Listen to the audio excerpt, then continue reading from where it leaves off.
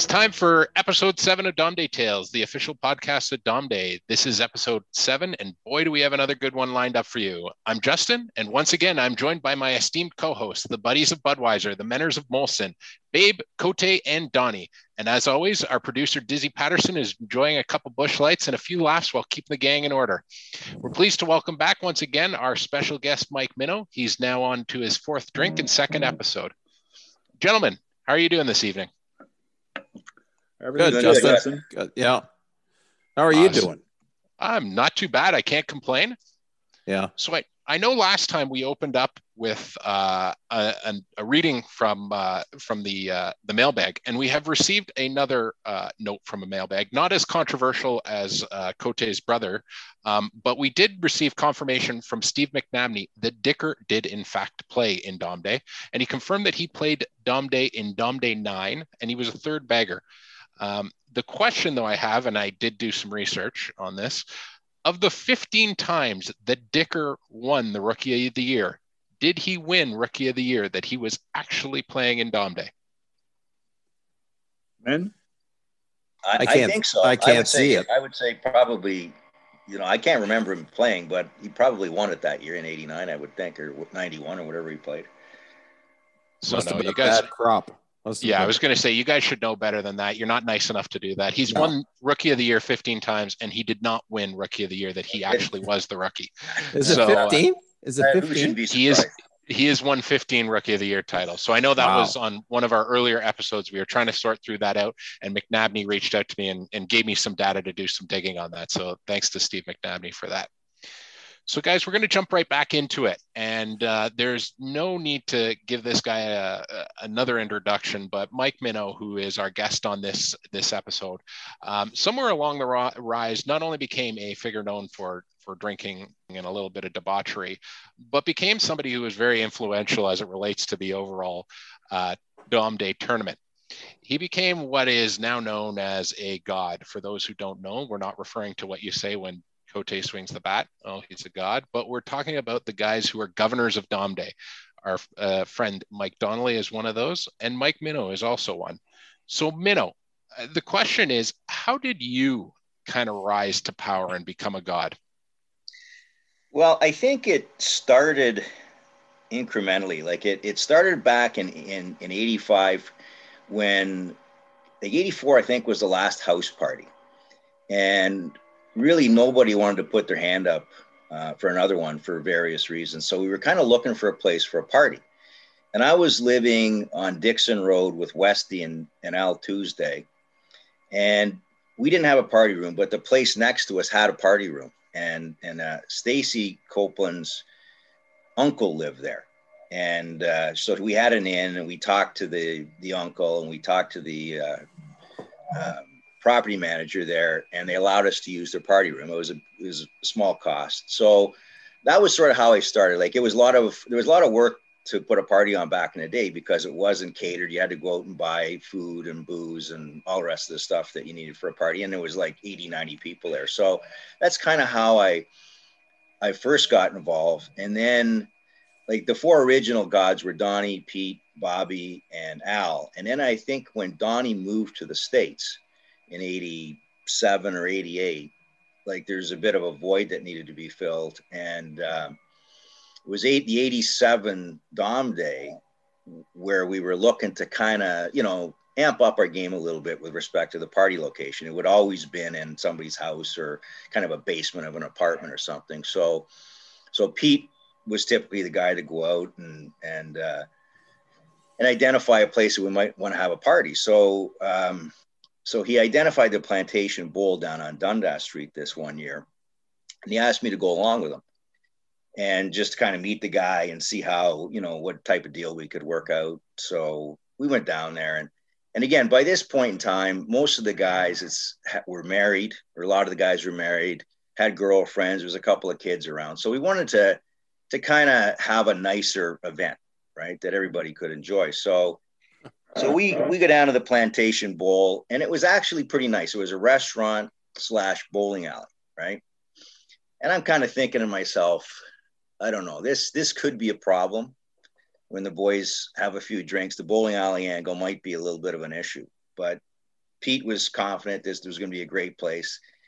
The little guy that was managing it was a little less confident. He was a little nervous about this crew of baseball guys coming in and having a party in his place and after a day of baseball. So, but anyway, Pete convinced him that it was going to be a good thing. He'd make a lot of money and whatever. So that was kind of my baptism into the whole Dom Day thing. And what happened was, true to form, we have the party there. Cote and a bunch of guys are on the table dancing at about 11 o'clock. And some of the boys start bowling, right? And normally when you bowl, you wait until the pin setting machine is off the floor. But not these guys, right? So they're clanking balls off of this thing, and there's dents in it. And the young kid that's working there is going bananas, right? He's yelling at us, and eventually he just walked away and said, I can't do anything about it. So anyway, the big claim to fame for the Plantation Bowl was it had this circular parking lot out front, right, where you could drop somebody off. And in the middle of the parking lot, it had this huge white horse that was kind of rearing up on his hind legs. So his front legs were in the air and its hind legs it was like in this pose, right? And this horse was big. Like, it was probably 14, 15 feet high. Made of concrete, solid concrete, right? So we have the party, everything goes well, and then Pete calls me the next 2 days later. I guess it would have been a Sunday, it would have been a Monday. He says, "Man, we got a problem. The guy at the Plantation Bowl is not happy, right? We did some damage. We got to go meet with the guy, right?" But he didn't know what the damage was. And I'm thinking, I was living in Mississauga at the time. I'm going, okay, I don't know what would have happened. Maybe a broken table or whatever. So again, there's no cell phones, nothing back in the day. So Pete somehow got jammed up at work. He couldn't make this meeting. We were supposed to meet the guy at 5 o'clock. So I show up, right? And I'm waiting for Pete. He doesn't show. So I figure I better go meet this guy by myself. So I go in there, and this guy is hopping mad. He is fucking pissed. And I don't know why, right? So I say, listen, like, you're upset. Did we break a table? Was there dishes that were broken? Was it something in the bowling alley? And he says, he wiggled his finger at me, and he says, "Come on outside with me." Right? So we go outside, and I look up, and I notice that this horse was missing a leg. One of the legs that were sticking up in the air was gone. I'm going, that's not good. So, and I'm thinking, but I don't want to say anything because I'm thinking, okay, maybe it probably was one of our guys, but I don't know for sure, right? Like, I don't know the whole story behind this, right? So he says, "You see that?" And I said, "What?" And he says, "Somebody stole the horse's fucking leg." I go, so I'm trying to backpedal a little bit because, I'm thinking he's threatening to phone the cops. And I said, "Listen, we'll investigate. Like, we'll do a full investigation. We'll get all the boys together and see if it was any of our guys." I knew that it probably was, but I also knew this guy didn't have any evidence, right? There was no video or whatever, no surveillance. So that was my baptism into sort of the upper echelon of Dom Day, dealing with all this stuff. And I to this day don't know what happened to that leg. There's rumors about who did it and who took it and whatever, but I don't really know who actually took the concrete saw and demoed this. Cote, do you have any color you can add to this story, Cote? Yeah. I don't. I just remember when we left, there was a huge number of us came out the front doors all at once, and guys were going to Apache Burger, everything, and I really I don't know much. I don't really remember much more than that. I just, that I remember seeing that thing and going back a few years later and going, "Oh, that thing's still missing its leg." So I won't say much more than that. And as I say, I like Minnow said, really not sure who did it, but it was pretty comical. And Minnow, there he was as an early god, learning how to stick handle very well. So it'll be. Do we think that this leg will make an appearance at Dom Day 43? No. I think that leg's long gone. Yeah, long gone. It's with Jimmy Hoffa in the Humber River. Good to know, guys. So I guess, Min, one of the things, obviously, that as you kind of begun to take leadership over the tournament of Dom Day. One of the greatest traditions that is a part of this tournament arose in the late 90s, and that is our relationship with the hospital for sick kids. So why don't you kind of take us back to where this all began as somebody who is a big part of that? Yeah, so what had happened, it was actually earlier than the late 90s. What had happened was, now, again, for just to set the stage a little bit, so it was 1994. So the majority of the guys, it was a fairly consistent group now. Like, there wasn't a lot of new guys being added and guys leaving. It was a pretty solid core group that were now early 30s, mid 30s. They had kids. Most of the guys were married. And what had happened was Nikki and Teresa Wolf, their eldest daughter, Nicole, had a serious medical issue. And as did another guy that played an attorney, a guy by the name of Bobby Wittes, Bobby and Donnelly Wittes. Their daughter had was born with a very serious medical condition. And both girls spent quite a bit of time at the hospital for sick kids. They were babies. They were in their, I think Nicole might've been 4.5, and Kirsten was a baby, and spent a lot of time there. And of course, we were a pretty close-knit community at that point. And, all you want to do is help. Like, how do you help, So we thought it would be a good idea to, raise some money, do a bit of fundraising for the hospital. And we weren't quite sure how we were going to do that. So we visited the foundation, the Hospital for Sick Children's Foundation, and talked to them about our tournament, and this is what we did. And they were a little bit leery at first because, we weren't a registered charity. They asked about, our books and records, of which, I said, I better check Lil's van for them because I don't really know where they might be. They wanted to know, like, who ran Dom Day. And I said, well, it's 10 Man Corporation. I didn't know what else to say. I said, well, where's your minute book?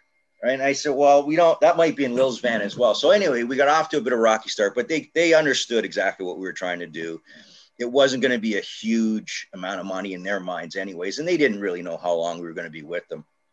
So they gave us these boxes. I don't know if you guys remember those boxes that were, like a little Halloween type size box, right? We put the pennies in back in the day. And these were our first money collection repository. And they had a little bear on it with a bandage leg and an arm in a sling or something like that. So that was kind of how things started. And we had started the Diamond Side Grill, I think, a couple of years before that. Lil was our master griller.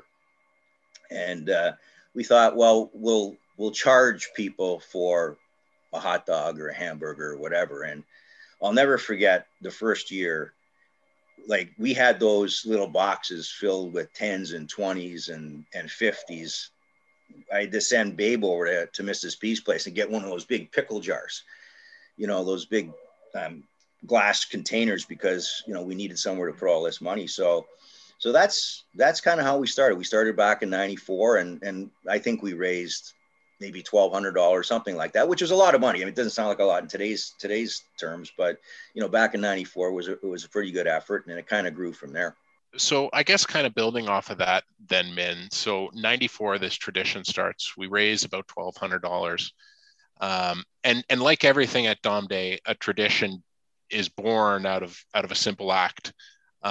What was the discussion coming into future Dom Days about continuing this tradition and layering on some of the things that we might have done in the future, whether it be a silent auction or a raffle or all that sort of stuff? Like, what kind of built on to get to this point, do you think?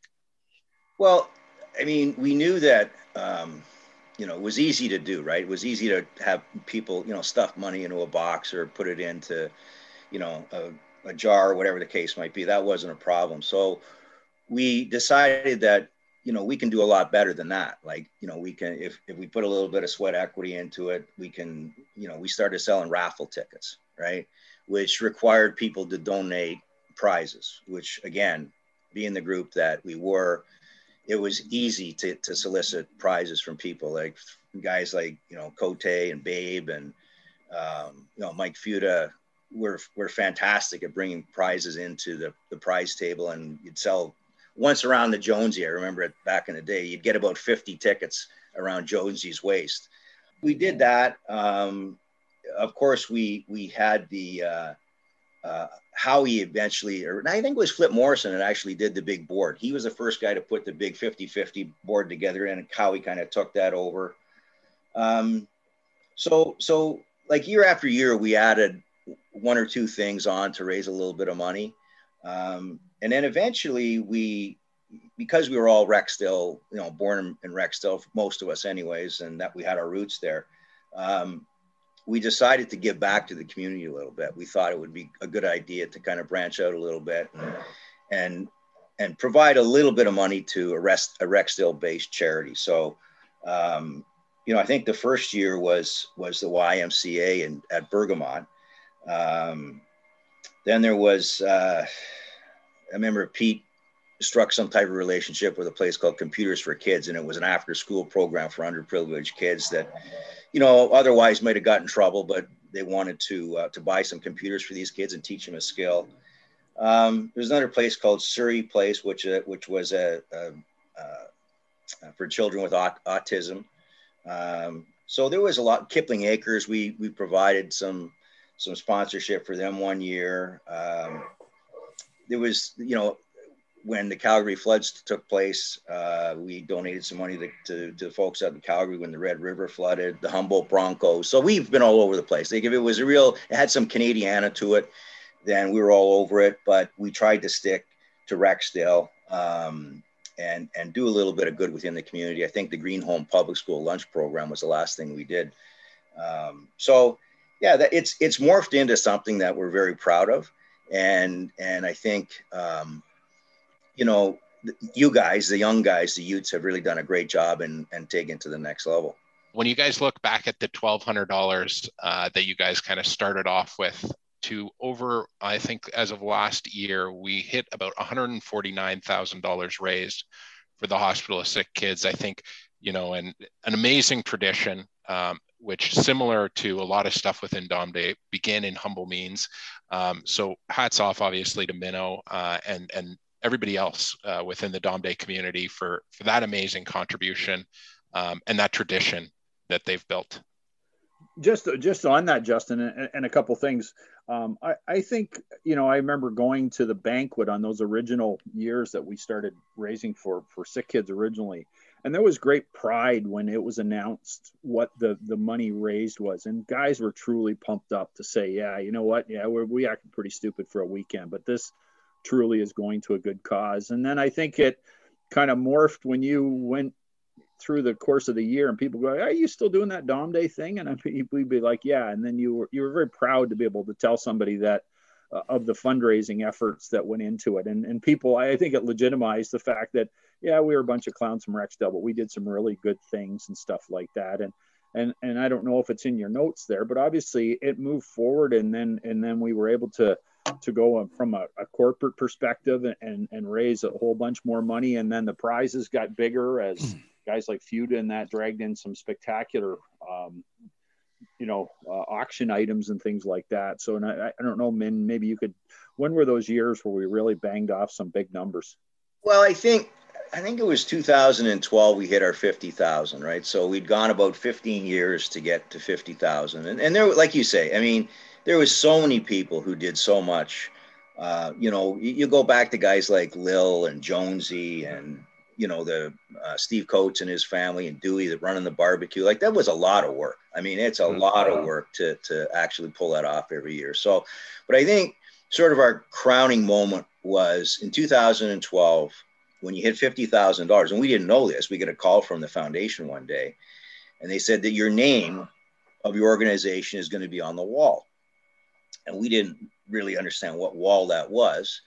So we got an invitation to actually see this plaque. It was like a brick on a wall in the main floor of the hospital. So we went in there and it was, I think it said Dominion Day Baseball or baseball tournament. And then right below it was the Royal Bank of Canada, right? So, not that we were any way, shape or form in competition with the Royal Bank of Canada, or certainly by way of donation, but it made you feel like, you know, we contributed something, and that was a pretty good achievement to hit 50,000 at that point. So, you know, and like you say, Cote, it legitimized, not that we really, you know, need to be legitimized, but it gave us a purpose to a certain extent. We did. Yeah. I mean, but it gave us a purpose, right? It was a charity baseball tournament, and you know, we didn't, I mean, at the end of the day, we did some good work with it. I think we had some 5,000, some 5,800, some $8,000 years when we got into the corporate sponsorship and that type of thing. So there was some banner years for sure. But all the work that went into it, right? Like all the people, like you guys are talking about. I mean, you think about, I mean, it was a group effort. You know, it wasn't. You know, you had like. I think of Woodsy and Cindy and, you know, Kelsey and Sammy, you know, and the girls did tons. They did tons of it, you know, and as you say, the barbecue was just unbelievable, you know, and just everything was a real group effort. And so and just, you know, as Cote was saying, just an honor to be a part of it. And then when you would tell us at the party, Min, that we were up at whatever amount it was just a roar in the crowd, right? And just sort of made it all worthwhile, you know. So it did legitimize us, I must say. You know, we needed that. And my wife, you know, because she usually wouldn't speak to me for about 3 days after Dom Day, and then I'd tell her the total, and she'd actually start talking to me again.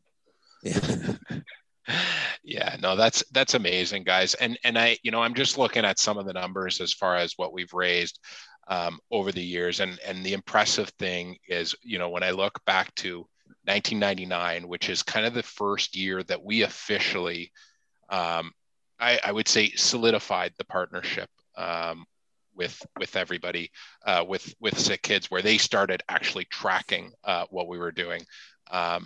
You just see a continuous trend of the numbers going up year over year over year. And when we hit about 2016, is when we started to get past $10,000 raised in each of the last Dom Days since. So I think it's just amazing to see, like you guys are saying, this community effort start from something to continue to grow year after year. And as somebody who, when we passed the $100,000 mark, got to go down to the Hospital of Sick Kids with a few of the young guys, the second generation. I know Dewey was there, I believe. Colin Woods was there, Mike Woods, I think Amanda Coates was also there. There were a few of us who went down to what is their night where they honor their donors, and to see your plaque on the wall, you know, walking by and seeing that, it reminds you, especially for us who might not have, you know, been there when you guys started this, to really see what it's all about. And like Minnow said, not in a competition, but you look on the wall and you see now that Dom Days, you know, above names like the National Basketball Association, Subaru Canada, and things like that are really amazing. And really, I think, solidifies why we do what we do. So I would say hats off to all you guys on the phone, because I know you've all had various roles in it, but hats off to the Dom Day community as a whole, because like you guys said, many hands have gotten us to where we are today. All right, guys, thanks for that segment on Sick Kids. Like I said, a fantastic tradition. We're going to pivot onto a segment that we're going to call Fast Facts. And as Minnow alluded to at the top of the hour, the rise of Mike Minnow, the God, really originated from the party. And one of the things that we thought it would be very interesting is to bring in Minnow and have him discuss what he believes are the top 5 parties of all time. So we're going to run through Minnow's top 5 parties, and we're going to get some commentary from some of the guys on what they think went on at that party. I know memories can be blurred. I will admit I've been to a few parties where I remember next to nothing. So we'll see how sharp you guys are as it comes to these Dom Days. So Minnow's number 5 ranked Dom Day party is Dom Day 30, which was at Sam and Pete's, the Velvet Lounge. Minnow, do you want to cue us up? Yeah, so this was obviously a pretty special year, Dom Day 30. We wanted to really, knock it out of the park this year, that particular year. And we decided for whatever reason to go up to Woodbridge. And it was funny because every other year we had always kind of earmarked someplace in Rexdale as our location, or south of Etobicoke. And I'm having a hard time remembering why we landed at this Sam & Pete's place. I think that's the name. It was called the Velvet Lounge up in Woodbridge. And I don't remember, Donnie, like, why did we land there? How did we get there? I think Pete took the initiative on it. I don't know. It had to involve the price, you know, something had to be a bargain up there. I don't know. None of us who was living up there. I mean, nobody, right? Was this the place that was on the other side of the 400 that was near those hotels? Yeah. Yeah. So I don't know. I wasn't involved in that. I don't know how we ended up there. And I remember everybody saying, where is it? You know, where is it? And stuff. And it was a hike, right? I mean, it was a good 45-minute trek from the park, I think, you know, so. Were you walking? No. So it was a bit of a hike, but needless to say, it became a party that was remembered as the number 5 ranked party in Dom Day history. Besides just being Dom Day 30, I remember this as one of the first parties that I went to. And one of the guys on this phone, and I believe his nephew and a few of his other kids, ended up dancing up on a platform above the bar. There was a platform, if you guys remember, with a pole in the middle of it. Do you not remember this? There was a bunch of pool tables at this place, and above there was this platform with a stripper pole, and there was Cote and Andrew up on the platform doing a routine. Obviously, not raising any money up there, but you know, enjoying the various perks of the Velvet Lounge. I vaguely remember that. I really do. I remember people having hotels in the area and staggering across that parking lot after it was all said and done and stuff like that. But the rest of it's a bit of a blur. Probably wasn't a blur but those were back in the days when, you know, and probably my Danny was playing and no different than Derek was showing up in that. And they would wheel in on our credit card. And it was always a bit of a shock. Thank goodness you were 3 sheets to the wind when you went to clear up your tab at the end of the night, and it was $280 plus a tip, right? And I know ShareBear has never, you know, forgiven Derek for that night at probably Remo's, maybe something like that. Derek had a tendency to ram the Patterson bill through the roof. But I got the same. I went through the same thing where the kids would just go up and put their drinks on my bill. And that place there up at Sam & Pete's was one of those. Broken down golf carts for everybody. Well, and what probably in the day, what were they, $5 a piece? That added up. But I didn't ask. Didn't even ask. We noticed. Yeah, nor did Dan Coates. Yeah. Yeah, and neither did the guys who were receiving them ask either, just so you guys are aware. So, guys, we're on to Minnow's number 4 ranked party, which is Dom Day 28 at Blanche's, the Blanche Pub debacle. Minnow, cue us up. So this was an interesting one. We were on a pretty good roll, like through 1990 right up to 2003 or 4. We had some pretty good party spots. Right, you had the Heritage for a number of years, the Winner's Circle. We were down to Heads or Tails for a couple of years, all good spots. Then we landed into a place called Stripes, which is at the corner of Barton Grove and Dixon Road. And the guy in there, his name was Tony, and he was a great guy. He loved us, gave us a great deal. It was close to Rexdale, close to hotels, so it was a real good spot. And we were there for about 3 years.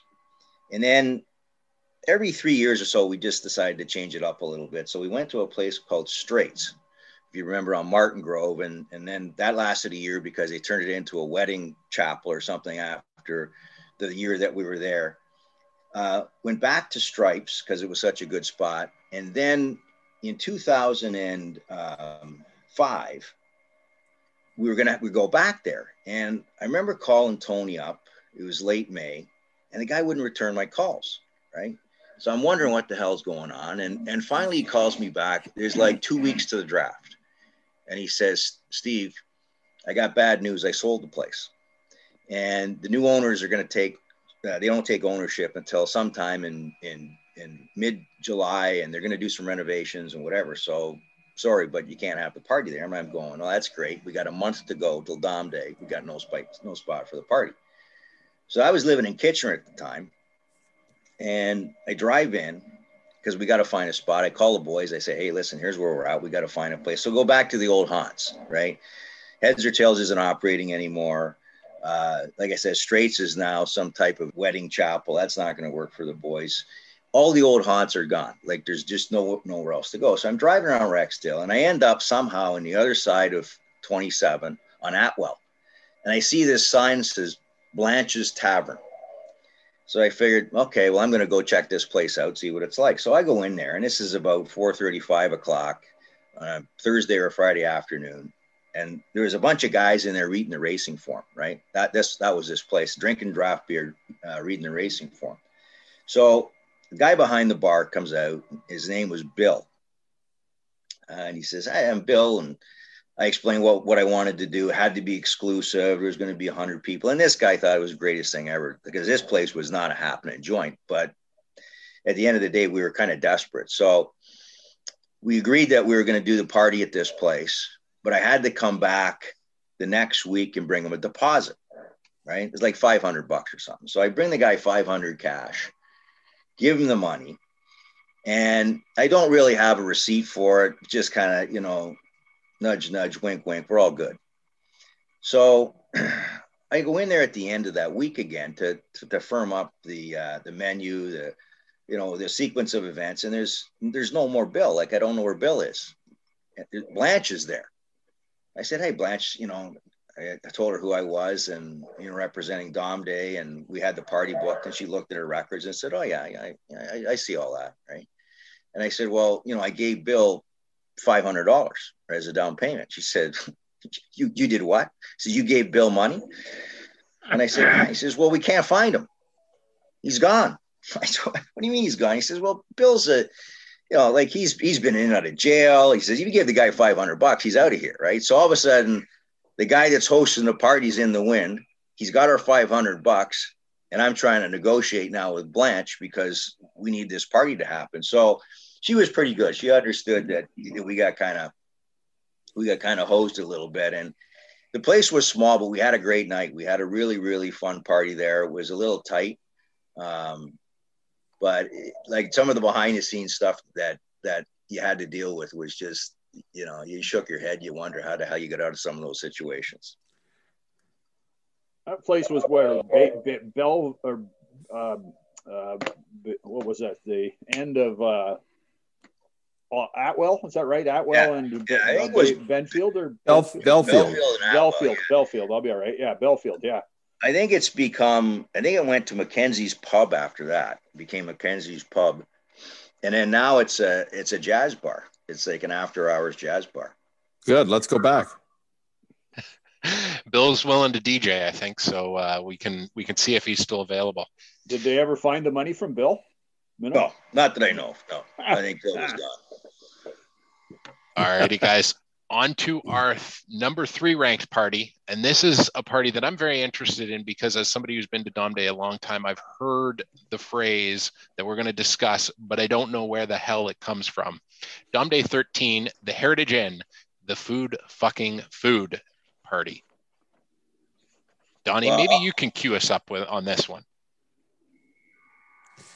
Well, this would have been, so this was at the Heritage, right? Which at that point in time, I'm thinking might have been our 3rd or 4th time there. I mean, we had settled in and, it was becoming a regular spot. We were also having a number of the Dom Day drafts there as well. So 2 weeks before we'd call them up, we'd set up a space and we'd go in there and do the draft and then geared up for the party. And it was a terrific setup. That was the thing I remember about that place. Right. So it was this lower level that served as, seating and the buffet area and also a dance floor, right?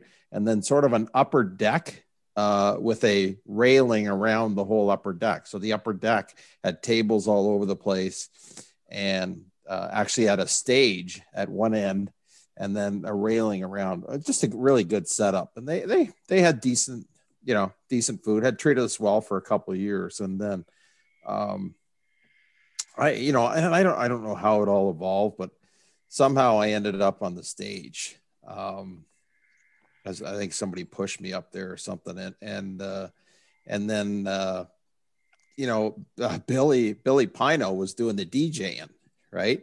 And I think I'd had a couple of cocktails, and Billy threw on this song. And at the time, the boys were getting restless because the food wasn't that good that year, right? It was pretty scarce, right? And we had some decent sized guys that could really go after it. And we kept asking, for more food. We want more food and whatever. And so I got up there and I got a hold of the microphone, and I just, we would say, can we get some more food, get some more food? And then I don't really recall exactly what happened, but Billy threw on that song by Free. It's all right now, and and then I just started singing my own lyrics to this song, right? And it was food, fucking food. We need more food, fucking food. And I would just start ad-libbing on it and just take those vegetables back. Yeah. We want food, fucking food. Yeah. We got too many fucking creamers. We need food, fucking food. Have you looked at the size of this guy? And I'd point to Jonesy or whatever, right? We need food, fucking food. And then I started taking the microphone and I would throw it out to the audience for the chorus for the food, fucking food. And then all of a sudden there had to be 30, 35 people came up to the stage, right? Right, Cote? Front of the stage. And I would throw the microphone out and they would just jump into the food, fucking food part. And then I would grab it back and I would ad lib some lyrics. And it was just, and then I think you got up on top of the seating area that was actually higher up, and you literally had your hand, you would almost support yourself by putting your hand on the roof, and just everybody egged you on from there. Like it was frenzious. Yeah. I mean, it truly was remarkable. And then I think, then the party started, whatever. And I think Billy threw it on again later.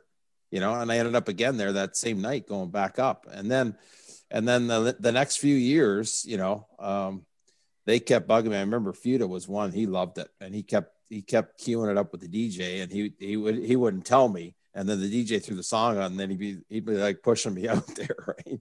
And it probably went on for a good 7, 8, 9 years. Probably, oh yeah. And it was always a highlight. It was one of those songs, that, maybe it'll make a comeback one day. I don't know. But it was hopefully fun. Our executive producer Dizzy maybe can dig up the jingle, and he's already given us the indication that we could hear that as part of this podcast. Going to be nice. But that place was rocking. I mean, it was the roof was shaking. Everybody was into it. It was fun, and the song was great. But the food, fucking food, was just perfect for it. So Justin, just a couple things about those parties at the Heritage. One, that was in the days when Billy Pino would play the whole tournament, and then he would disc jockey, and he was awesome. He was a great disc jockey, and he brought the tunes that we wanted to hear. So credit to now we're relocated to Ridgeway to Bill Pino, because he did an amazing job. And it was at one of those that we didn't see Tex. Well, Tex could periodically do some silly things, but it was the year that they had to move him out of the party, and he went out on a luggage cart, and it was the best because he was completely comatose, and that was the only way they could move him, by getting him a luggage cart and getting him out of the room. They took him up to his room. That's right. On a luggage cart. Fortunately, he had a room there, or else they would have been wheeling it down Rexdale Boulevard to Mrs. P's. But it was a beauty. He would err a few times at Dom Day, and Linda would just stay away. And so whether it was Remo's or the party and that, it was like, okay, time to let loose. And Tex went for it. The engineer that he was. So Minnow, is that how you remember the Heritage Inn? Yeah, that was basically, I remember, like Donnie, I think they were late with the food as well. And then when they brought it, it was like way underwhelming. Right. So, it was a treat. And it was funny because all of the staff, I mean, they were working their ass off trying to get the food out. They'd be peeking out, right? They're wondering what the hell's going on out there, right? There's a guy on the stage, he's singing food. And like, are people actually getting mad? Like, is there going to be a revolt here? Right? Is this place going down or what? Like, I mean, you can imagine there's probably a bunch of young kids working in the kitchen, and we got a bunch of guys out there screaming over the microphone. So it was a lot of fun. But that place became kind of our home. Like, that was a great atmosphere. It was just exactly the right size. It was really a super place, and they treated us well. And I think, we might have stayed there, but I believe they went out of business. I think the Heritage kind of went under, and the Winter Circle closed, and that was kind of the end of it, right? That forced us to kind of move on and look for other places. And then guys ended up dancing on that railing that I was talking about. So, they had that railing that went around the whole lower level. And I think Cote, I think you were one. I know my brother too, and a few other idiots were up there. I mean, the thing was only 6 inches wide or something, But the fact was, if we had fallen off there, it was like 12 feet in the air. It seemed like 10 feet in the air. We would have killed ourselves. And it's amazing that we hung on. As I said, you could actually put your hand on the roof, and that's kind of what you're balancing from. Guaranteed we had drinks in our hand. And it was, but the beauty of that place, like you said, man, was the fact that there was a hotel hooked to it, right? Yeah. So everybody got rooms there, and then you just stumbled back, or in Texas case, you got some assistance. So it was convenient, right? What was that place? 7-minute drive from Case Field. Yeah. There was lots of guys back in the day. They didn't go home to get changed. They were at the blender party, finished at the blender party, and then were at the main party, right? So no dressing up. It was really convenient. No dressing up. Guys could walk. That's hilarious, guys. So Minnow's number 2 Dom Day party we've already kind of talked on, but maybe if there's any additional thoughts, are on the Plantation Bowl or the Year of the Horse. Minnow, you got anything to add to this one? The only other thing I remember that year was 87. It was the year we call it the shot heard round the world, and one of the all-time greats, Lester Brunel, one of the greatest catchers the game's ever seen. Him and Annan kind of set the gold standard for catching. He was, and you got to know Lester. Like, he's one of the most laid back guys ever, right? Nothing bothered him.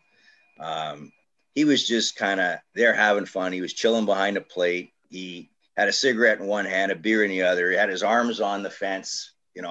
Sometimes he'd take a glove with him. Sometimes he didn't really, and zero chance he's ever going to go for a ball. Right. I mean, if the ball goes out into the field, even if it goes 10 feet, typically the catcher, there's zero chance Lester's going to go get the ball. So he's playing on Bobby's team that year. And I think they were down like 11 runs going into the bottom of the whatever number of innings we played, 7 innings or 9 innings or whatever it was that year. It was Pete's team, then. Was it Pete's team? Yeah, Pete's team, yeah. So Lester comes up, and, he wasn't known for his baseball prowess by any stretch. And they needed a couple runs, I want to say, to win the game. And he had maybe a hit all tournament. He comes up to the plate, and he hits this screaming rope of a line drive into right center field, right in between the guys that were playing out there, and Pete's team win the tournament. Lester is the hero. And that kind of morphed into the events maybe at the I think they were pretty excited about that win. And then, all of a sudden, as we said earlier, the horse had no leg by the end of the night. So that's kind of my memory of that night. Oh, that's hilarious. That's hilarious. And it's funny you mentioned that, because in one of the episodes that is yet to premiere yet, that is one of Delmer's top moments, is the shot heard around the world. So funny how, these stories kind of become interconnected as you kind of think about the shot heard around the world turns into the Year of the Horse. And the number 1 ranked party of all time is one we've talked about briefly many times before, but it was party number 1 at Bob Brandt's house, and that is where Cote ended up on the roof. Minnow, do you have any thoughts on that one? Yeah, you know what? I don't know why the hell I put that on my list. I can't remember because I wasn't there. So no. I remember hearing the story, like you guys, from one of the first podcasts you guys did, but I don't know. I don't honestly know why I put that on the list. Okay. I'm going to ask while we're on the part, talking about the parties. Man, what Dom Day was it when we went to the one that Bobby partly owned the bar, and I thought Dave Payne was involved in it. That was like 80, 97, 98 at the Markland pub. Yeah. Wendy Coates got punted out of there. That was that had the 2 floors to it, right? Remember, it had the basement and it had the main floor.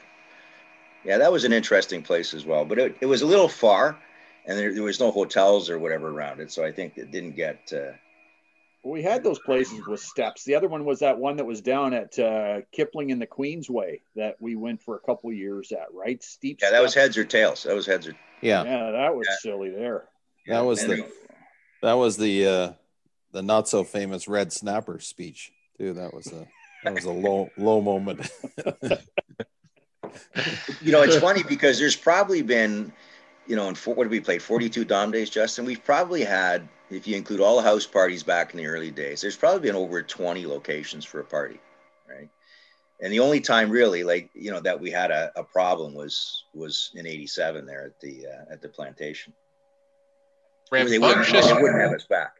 Yeah, I was going to say rambunctious, but respectful by the sounds of it. You guys made it through 42 years rather, without much of a hitch.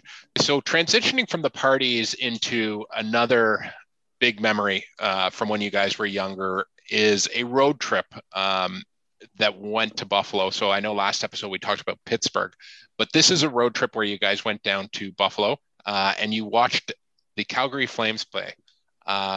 Cote, why don't you lead us off? Because my understanding is you were on that trip. Yeah, I believe we probably did it maybe 3 or 4 years where the Flames would, that was part of their swing was into Buffalo. And so we would have a gang of, sometimes we'd have 12 guys. I remember the year we had 20 guys, and we would go down to Buffalo, and Darren Bauer, who was a Clarkson guy, Buff, had a really good friend that owned a tavern that was probably 3 miles from the Odd, which was where the Sabres were playing at the time, called Frank's Tavern. And so we would go down and get there about noon hour, and we'd watch the NFL games and then catch the 7 o'clock game on a Sunday night at the Odd. And we were all fired up because Babe was our Rexdale buddy, and he's playing for the Calgary Flames against Buffalo. So there was a variety of stories of us going there. I think probably the classic was the year we took the 2 vans down from Rexdale. We rented 2 10 passenger vans, drove down, Gordy Copeland and Stacy Copeland's buddy, John Coleman, because I think he didn't drink. He drove one, and who knows who drove the other one. But we went down there. That was the year that one of those vehicles, when we went to leave Frank's Tavern, wouldn't go forward. So we drove it to the arena in arena traffic or game traffic backwards, 3 miles to the game. And that was pretty classic. Whoever was capable of driving that thing. And then we had to rent cars to get home, and it was a complete debacle. But I think this time, as if I'm correct, the time that I had the little incident with the ice, I think that's the night that Minnow left the game early, if I'm correct. Does that ring a bell, Min? Yeah. You left after the second period. You thought it was over. I think we were at Frank's and had a few cocktails. And I think that was the time that Jonesy did the 100 wings. I believe you're right. Yep. Right. So we're there at noon, and Jonesy popped back 100 wings and probably about 20 beer. And this is by 6 o'clock. And then we went to the game, and we were all in pretty good shape by that point. And anyway, the second period comes to an end, and I thought the game was over. So I go out and find my way back. I think I took a cab back to Frank's Tavern. Nobody was there, obviously, right? Like Frank's Tavern was not in the best part of Buffalo, and it was not the most popular bar in Buffalo. And I think there was issues with like Sunday openings back in those days. It wasn't supposed to be open. So the only guys who were in this place were us, right? So anyway, back to you, Cote, with your incident on the ice there. Yeah. So we were just pounding the beers, and the McRaes were there, and Woodsy and Annan, and there was a big gaggle of us. And so Game ends, and this is back in the day of the low glass that they had. And for some unforsaken reason, I'm like, I'm going to go on the ice. So the buzzer has just gone, and I scale that small glass, and I'm out on the ice as they're just kind of cleaning up, and the players are going out the far exit. And the security guys go mental. They're like, get off the ice. And I'm like, my hip's killing me. I can't turn right. Get off the ice. I said, my hip is killing me. I can't turn right. So I start walking across the ice, and the boys in the crowd are just losing their mind. They're like, Cote's on the ice, and he probably in some shit. So I head towards the end exit, and there's all of a sudden a bit of a kerfuffle. I can see police. And as I'm approaching it, all of a sudden I see Babe and Lanny, and they're like, oh, no, he's one of my buddies. He's with us. And is that kind of how it happened to you getting me off the ice, Babe? Yeah, it's great you think that way, Cote. I remember distinctly Lanny saying, is that your buddy on the ice? And the shortened glass of 14 feet high, that a kangaroo couldn't get over. You fucking got over. And he's on the ice, and he is by the blue line, and he's not even close to getting off, and the police are surrounding him. And Lanny looks at me and he goes, isn't that your buddy? I go, it is. And so Lanny and I skate out there. You can imagine you're playing, you just finished playing, we won, and we're happy, we're excited. And I got to skate up to these security guards and go, yeah, sir, he's with me. Well, he can't turn left. Don't worry about it. I've got him. So Lanny and I drag Cote the fuck off the ice and go, I'm just looking at him and just like, and I don't even know what people are thinking, and if they're even watching in the crowd, but I know what all the guys are thinking, So we get Cote off the ice, and as I said, like the police there, they're not like, hey, how you doing? And they've all got their hands ready to get their guns out and clubs to whack him on the head. And so he's got to stay with us until we basically get in the dressing room. And then, I told him, I said, Cote, stay the fuck here. Do not move till I come out. So I come out of the dressing room. He's gone. He's gone. And I think that was the night that Chevy was on the bus. And it was an absolute nightmare. Oh, Chevy went and talked to Tim Hunter or Crispy. He wanted to tell Crispy. He was talking to Crispy. Yeah. But I think one of the best times, in Buffalo was one of the first times I played with Calgary and went into Buffalo. And because it was so tough to get tickets in Toronto, and, it was sort of every other year you played there, everybody came down and, as they said, at Frank's Tavern. So after the game, we're going to Frank's Tavern. The guys were, so I talked a bunch of the guys on the team to go.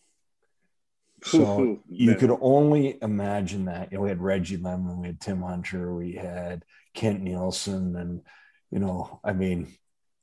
to introduce those to the guys to them at after they've been drinking for 12 hours easily, it was a nightmare.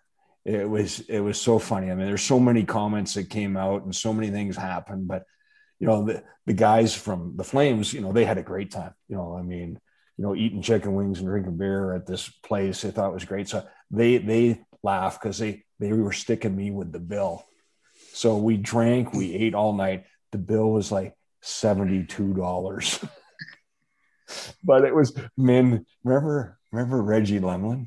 Oh yeah. Remember he saw that there's a goal that, probably it didn't go in, but they counted it as in. And the best part was, so we'd been at Frank's Tavern before the game, went to the game, went back to, and this is like a Sunday night. We got to work the next day, right? So this is like 10:30 on a Sunday night now. And this bus pulls up, right? And then Babe gets out.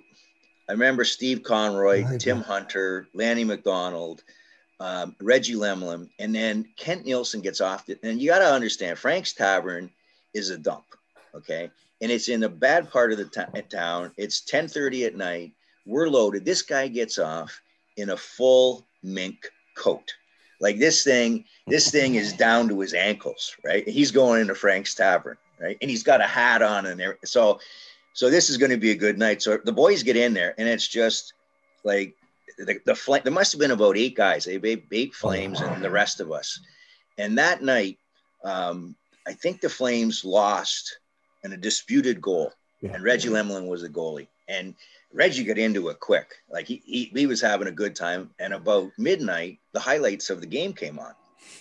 And back in the day, there was no video replay or whatever. Like, you know, the refs would call it whatever they saw on the ice. And it actually showed that the puck didn't go in the net. It hit the crossbar and it hit the goalpost. And Reggie's up on the bar and he's grabbing the TV and he says, "I fucking told you, see, ting, ting, off the post." No fucking goal.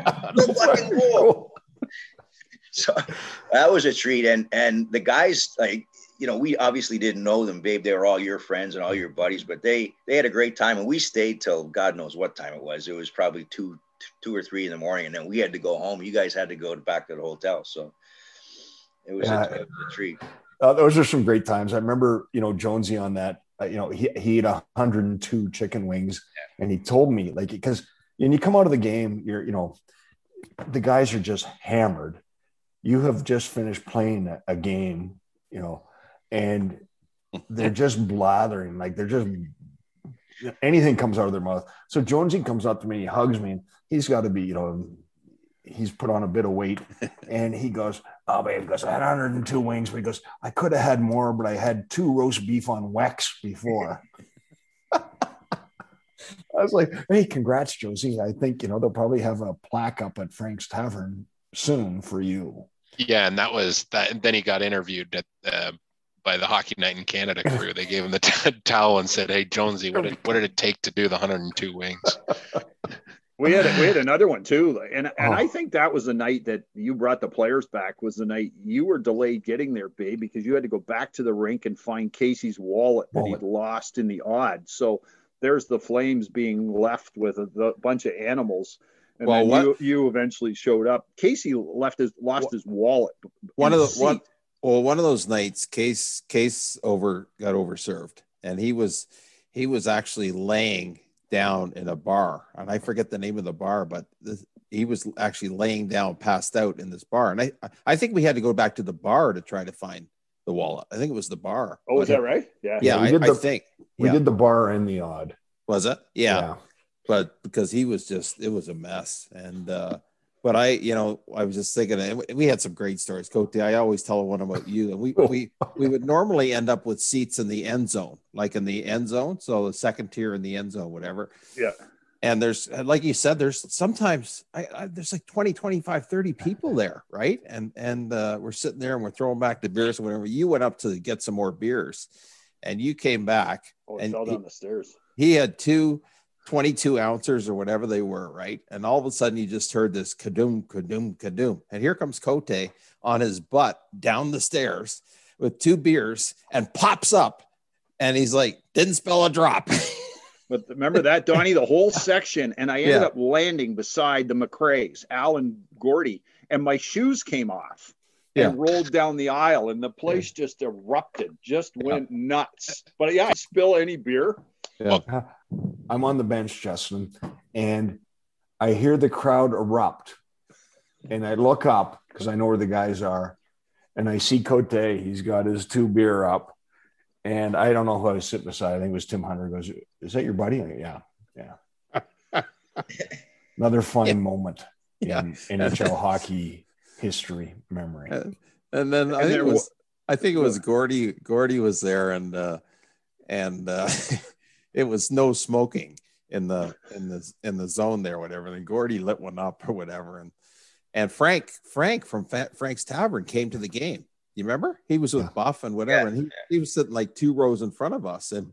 And Gordy lit another one up. And then Frank was starting to get a little heated because our mouths were starting to run and whatever. And so Frank actually stood up and turned around and said, "Look, you guys can't smoke here.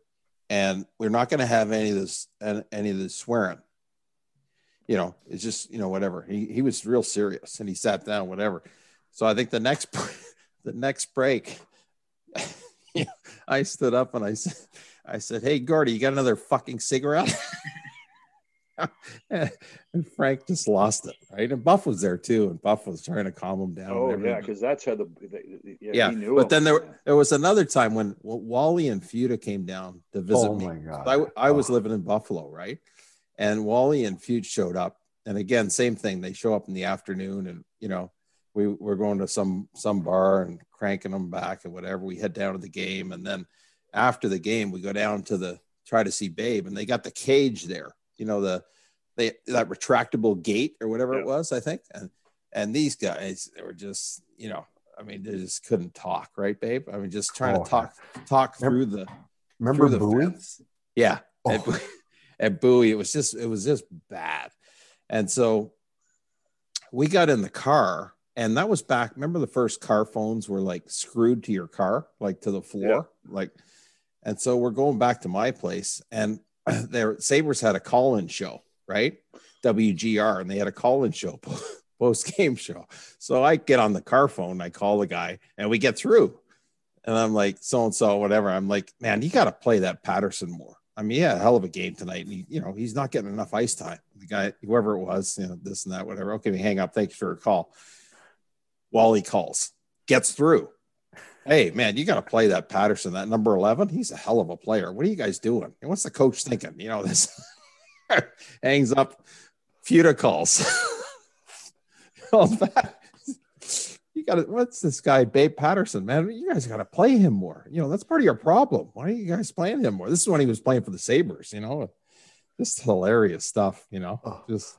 I remember getting to the rink the next day, and that guy came up to me and goes, man, you got a lot of fans here. I go, yeah, they do, don't I? Because we happen to tune into it. I go, oh, that's Futz's voice. I know that. And then Wally, and it was, yeah. Well, one of my favorites was when it was one of my first years with the Flames, and we were losing 9-2 against Buffalo, but I had 2 goals, and I'm sitting on the bench, and the guys were chanting in the crowd because basically all the fans had left except for our buddies, and they were going, put out Babe. And I remember sitting on the bench going, oh my God, this is just a nightmare. Didn't Crispy say something? Or it was Badger. Oh, it was Badger. Yeah.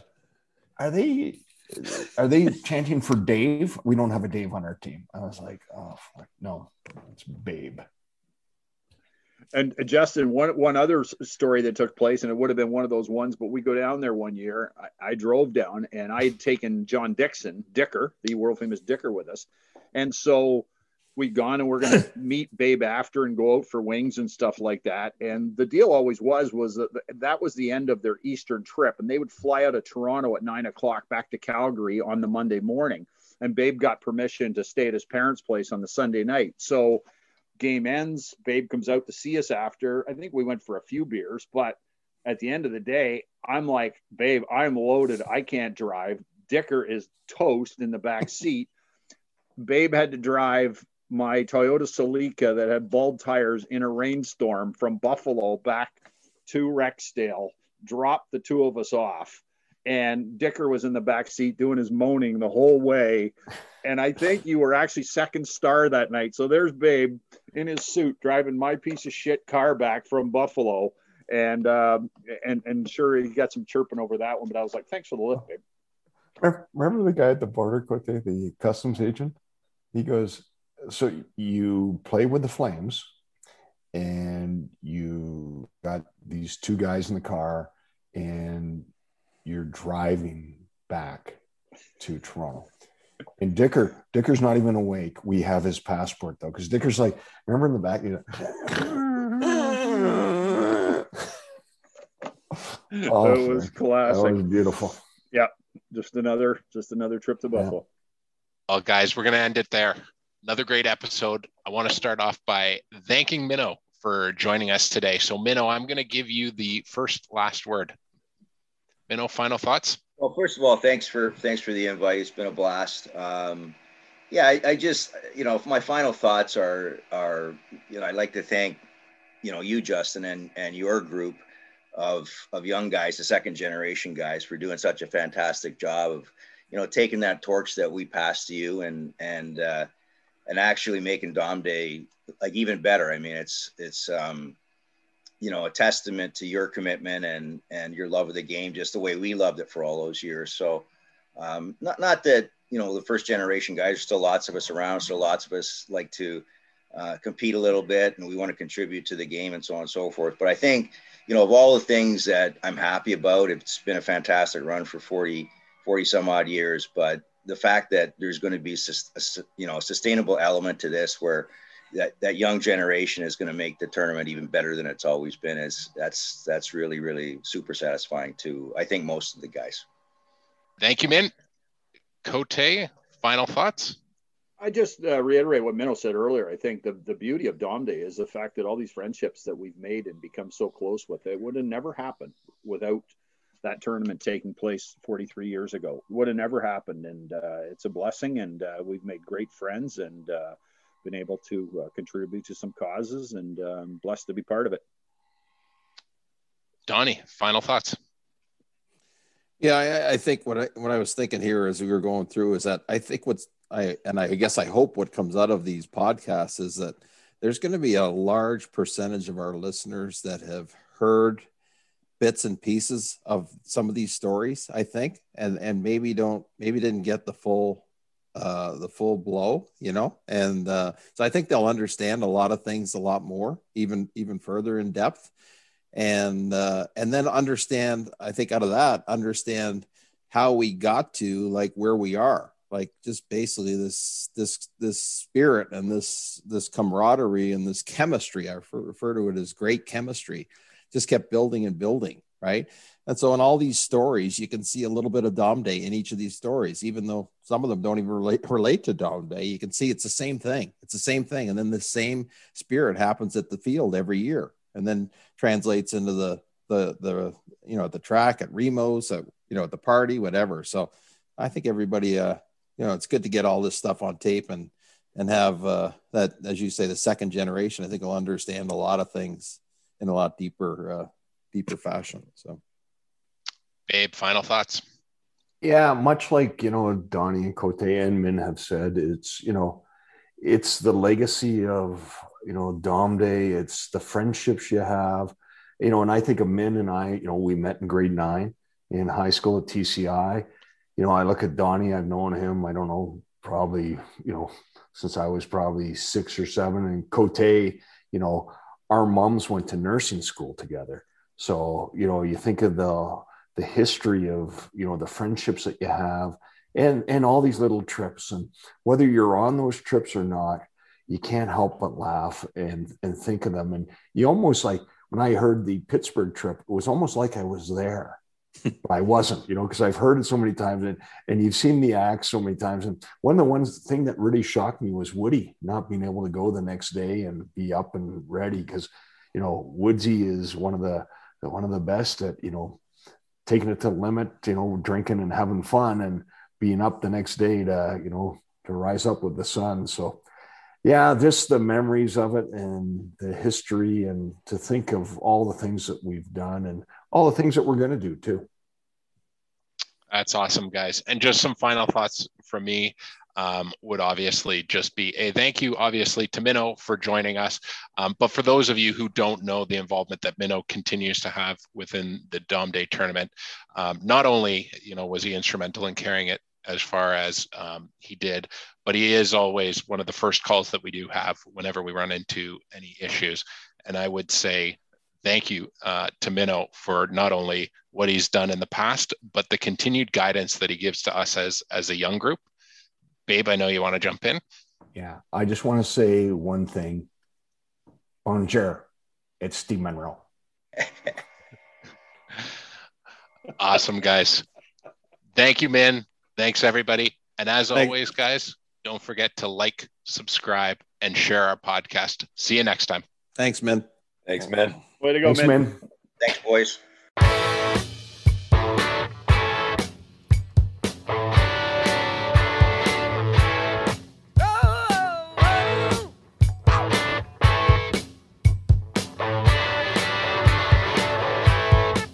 There she stood in the street